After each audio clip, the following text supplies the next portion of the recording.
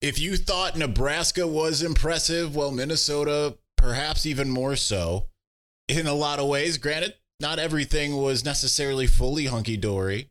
Maybe not quite as much as Nebraska in some cases, but pretty incredible nonetheless. Let's talk about the Minnesota game as well as PJ Fleck's comments.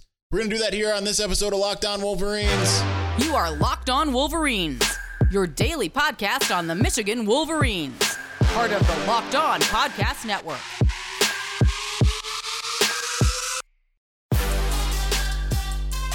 Happy Sunday. We are back in doing it. Locked On Wolverines podcast, part of the Locked On Podcast Network, where it's your team every day. I'm your man on the ground, Isaiah Hole, publisher of Wolverines Wire through USA Today Sports Media Group.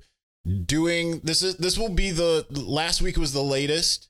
This will be the second latest of the post game reaction show because obviously, as I told you, if you've watched or listened, I drove back from Minneapolis this morning, and I'm just getting in, and literally the first thing I'm doing is sitting here and doing the show. So let's talk about the Michigan-Minnesota game, 52-10. I mean, it was just beyond impressive.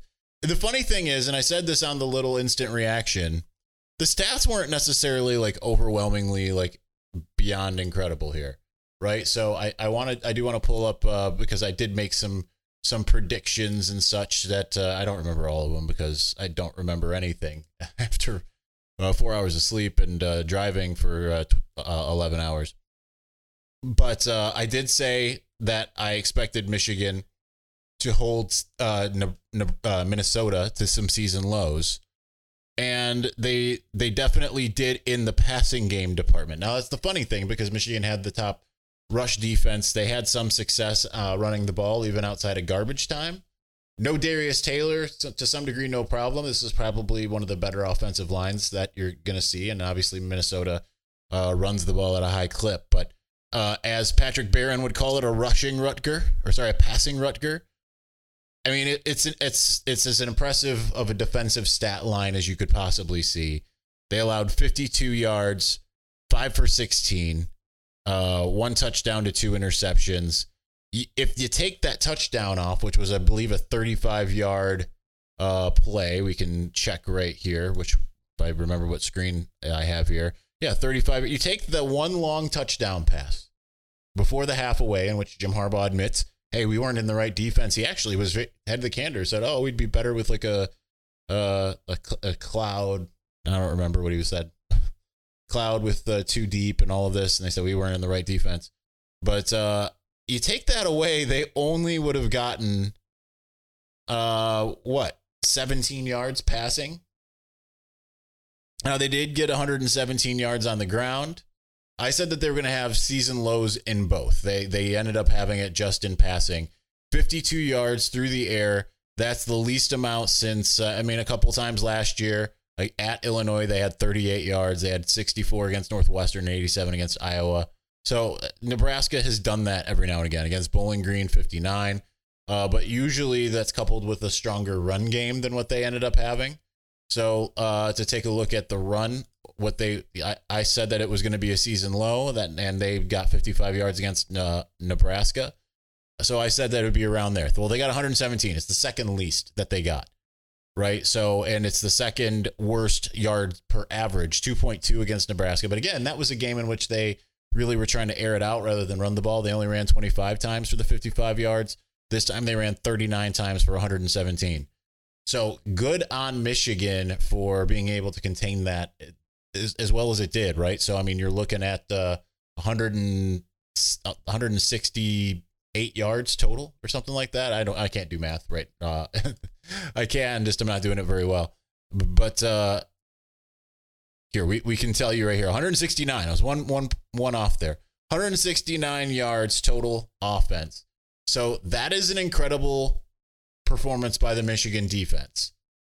Michigan's defense, as a result, number 3 in the country. Penn State, who was idle, is still number 1. Ohio State's down to number 8 at the moment. When it comes to rushing defense, Michigan did fall after being, I believe, they weren't number 1, but they were up there. But they're 13 at the moment. So, again, really good marks. But now the passing defense moves all the way up to number 2. allowing 142.5 yards per game. Obviously, when you only allow 52 yards, that number is going to change pretty significantly. Michigan still has the number one scoring defense. They gave up more points than they have all season long, and it was a double digits for the first time all season long.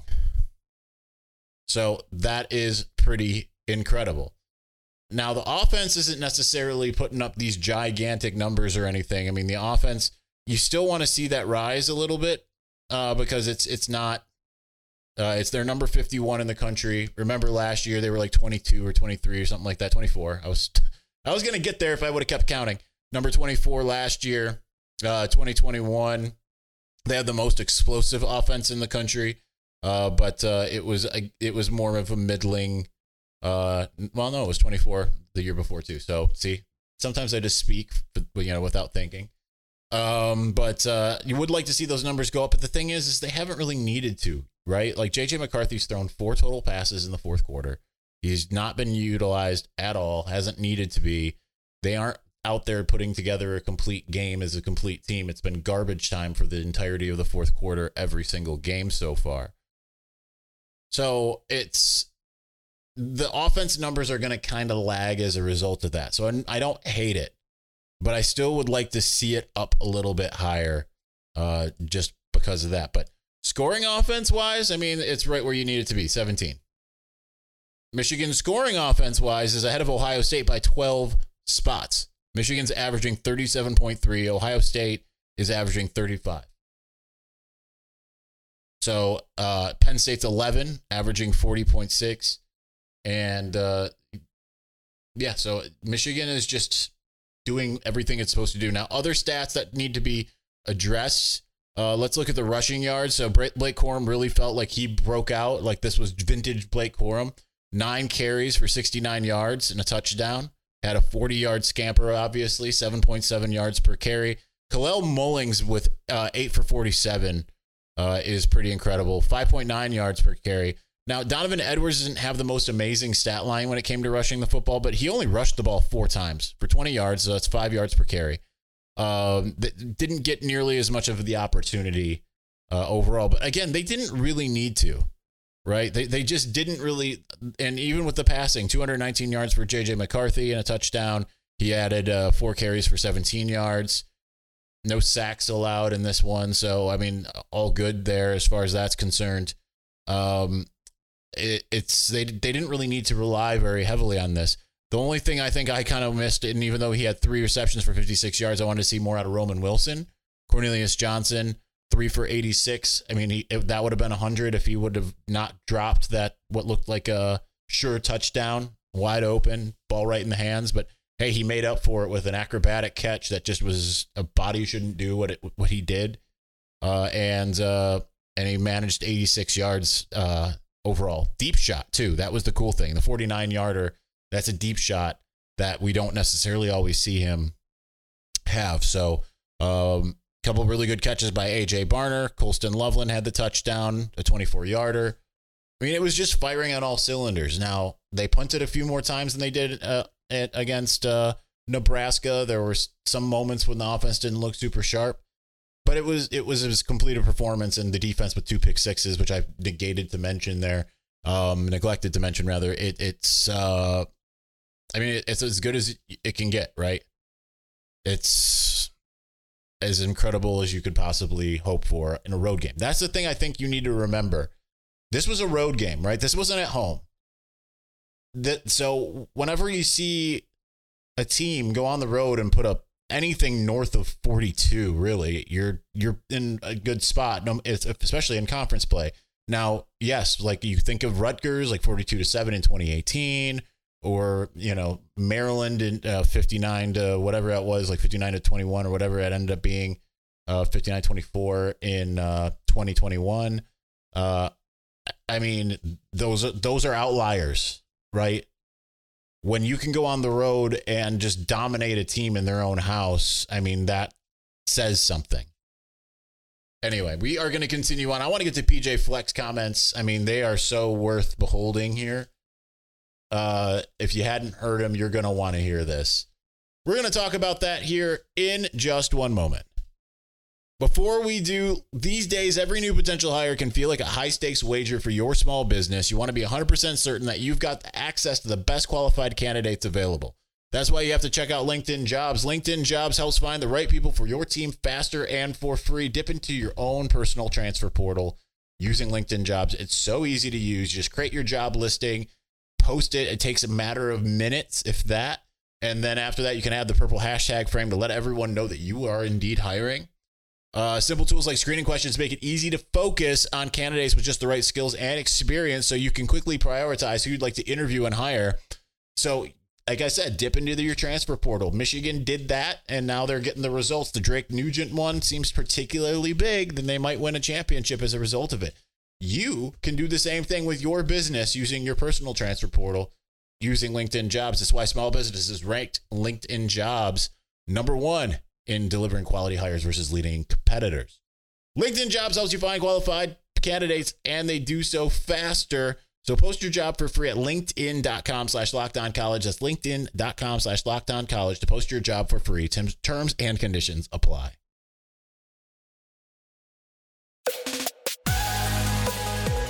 I'm not going to lie. I'm surprised I'm still awake, even though I picked up Zuri from my grandma's. I'm sure you can hear her little pitter patter here and there. Because she's obviously very excited to be home, but I'm amazed I'm still awake. There was a point outside of Madison and a couple points in the state of Michigan where I was just like, I am struggling to keep my eyes open. You know, when everything kind of blurs over a little bit, that's where I was. Just a lot of driving for 2 straight weekends. I have never done that for Michigan. The longest I had ever driven for Michigan was going to Atlanta. That was a 11-hour drive back in 2018 for the bowl game because I just didn't want to fly. I wanted a road trip. I get like that every now and again. I haven't had 2 straight double-digit drives where I've had to go in season. I've never gone that far in season without flying, so it's a different scenario.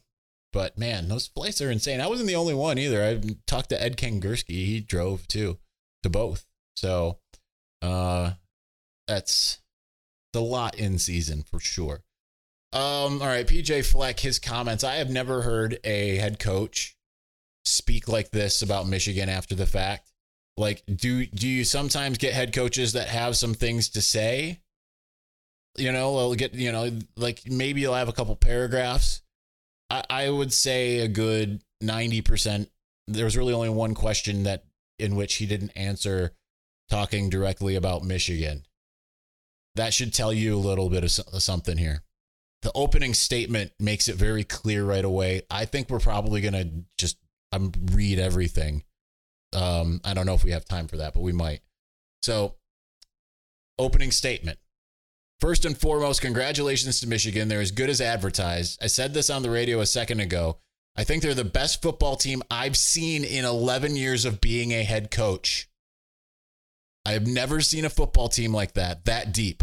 I'm not sure if this is true, but I was told walking off the field, I think they traveled 75 people and maybe played like 74 of them. I don't know. They're one of the deepest teams, one of the best teams, one of the biggest teams, fastest teams, strongest teams, and they do not make mistakes. They truly are, and echoing Joel Klatt, like a boa constrictor, and they do not beat themselves. They are very good at each position. They're very aligned with everything they do. They know who they are. They go and execute that game plan. There were times they did it at will tonight. No, so then he talks a little bit. Well, he just says, #1, it falls on me 100%. They're a really good football team, though, so you can't take that away from them. We got beat tonight, period. After that, it's okay, whatever. The best football team that PJ Fleck has ever seen. Now, has Minnesota under PJ Fleck played Georgia or Alabama? I don't believe he has.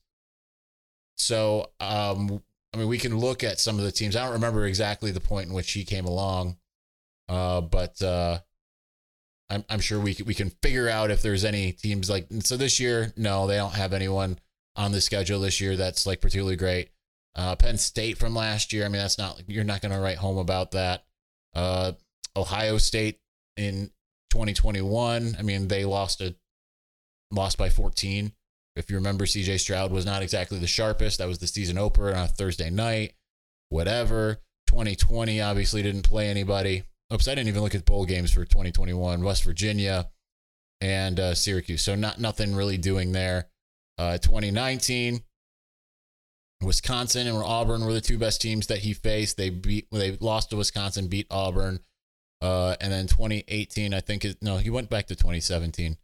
So 2018, again, Ohio State, of course, number 3 in the country at that time.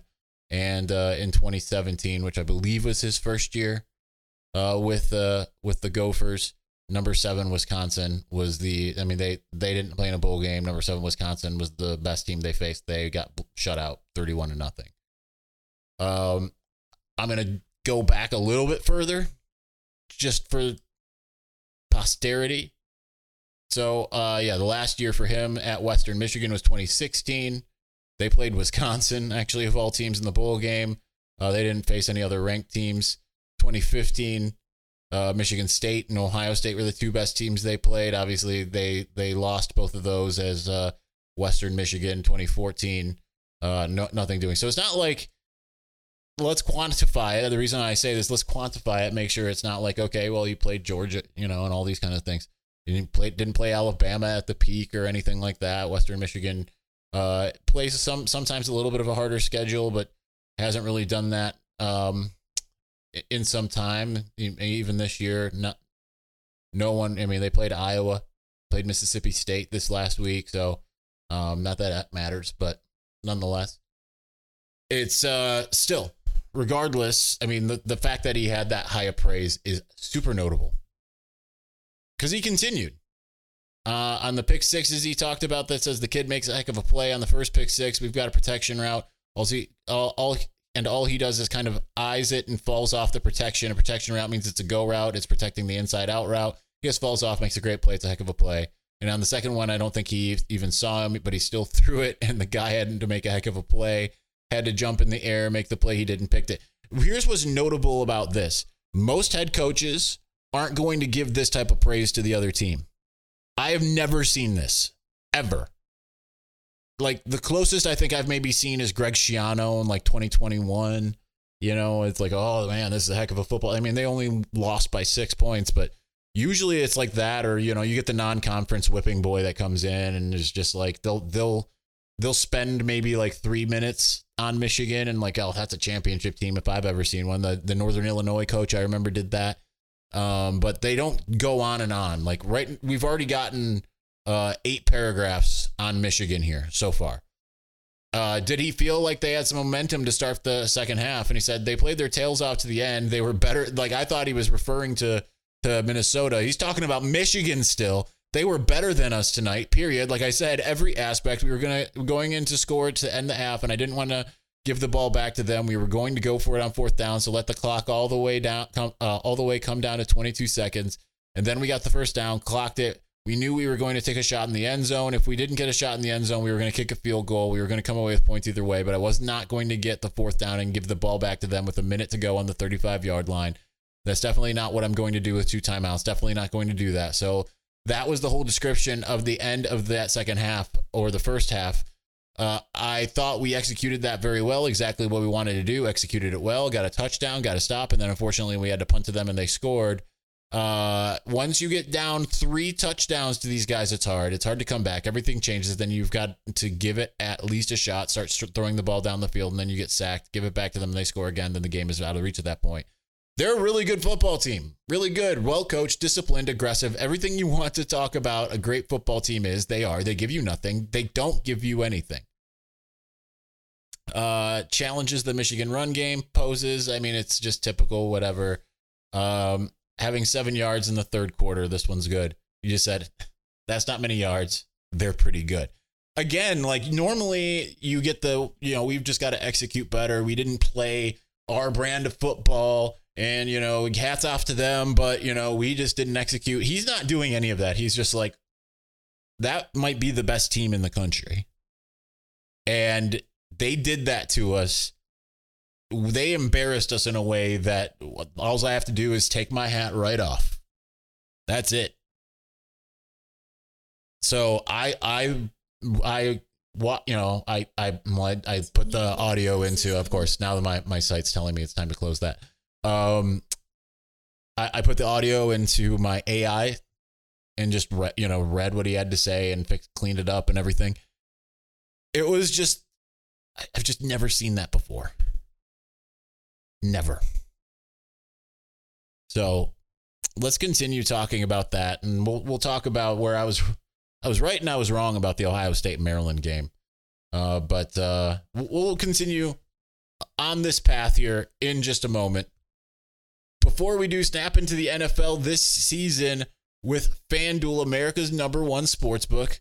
Right now, new customers get $200 in bonus bets guaranteed when you place a $5 bet. That's $200 in bonus bets, win or lose. So if you've been thinking about joining FanDuel, you know what? There's no better time to get in on the action. My favorite thing about FanDuel is you can get paid instantly. That's the most important thing, of course. But the app is just super easy to use. There's a wide range of betting options as well, including spreads, player props, over-unders, so much more. You can basically just have your pick, have fun, do all that. So visit FanDuel.com/LockedOn and kick off the NFL season. We're 5 weeks in. Your Detroit Football Lions are 4-1, should be 5-0. FanDuel, official partner of the NFL.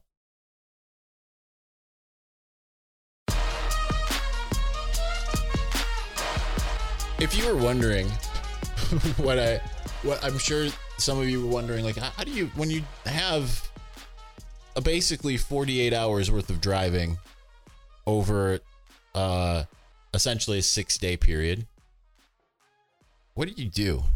Normally I used to listen to a lot of Sirius XM. I couldn't bring myself to do it and listen to Barrett Slee.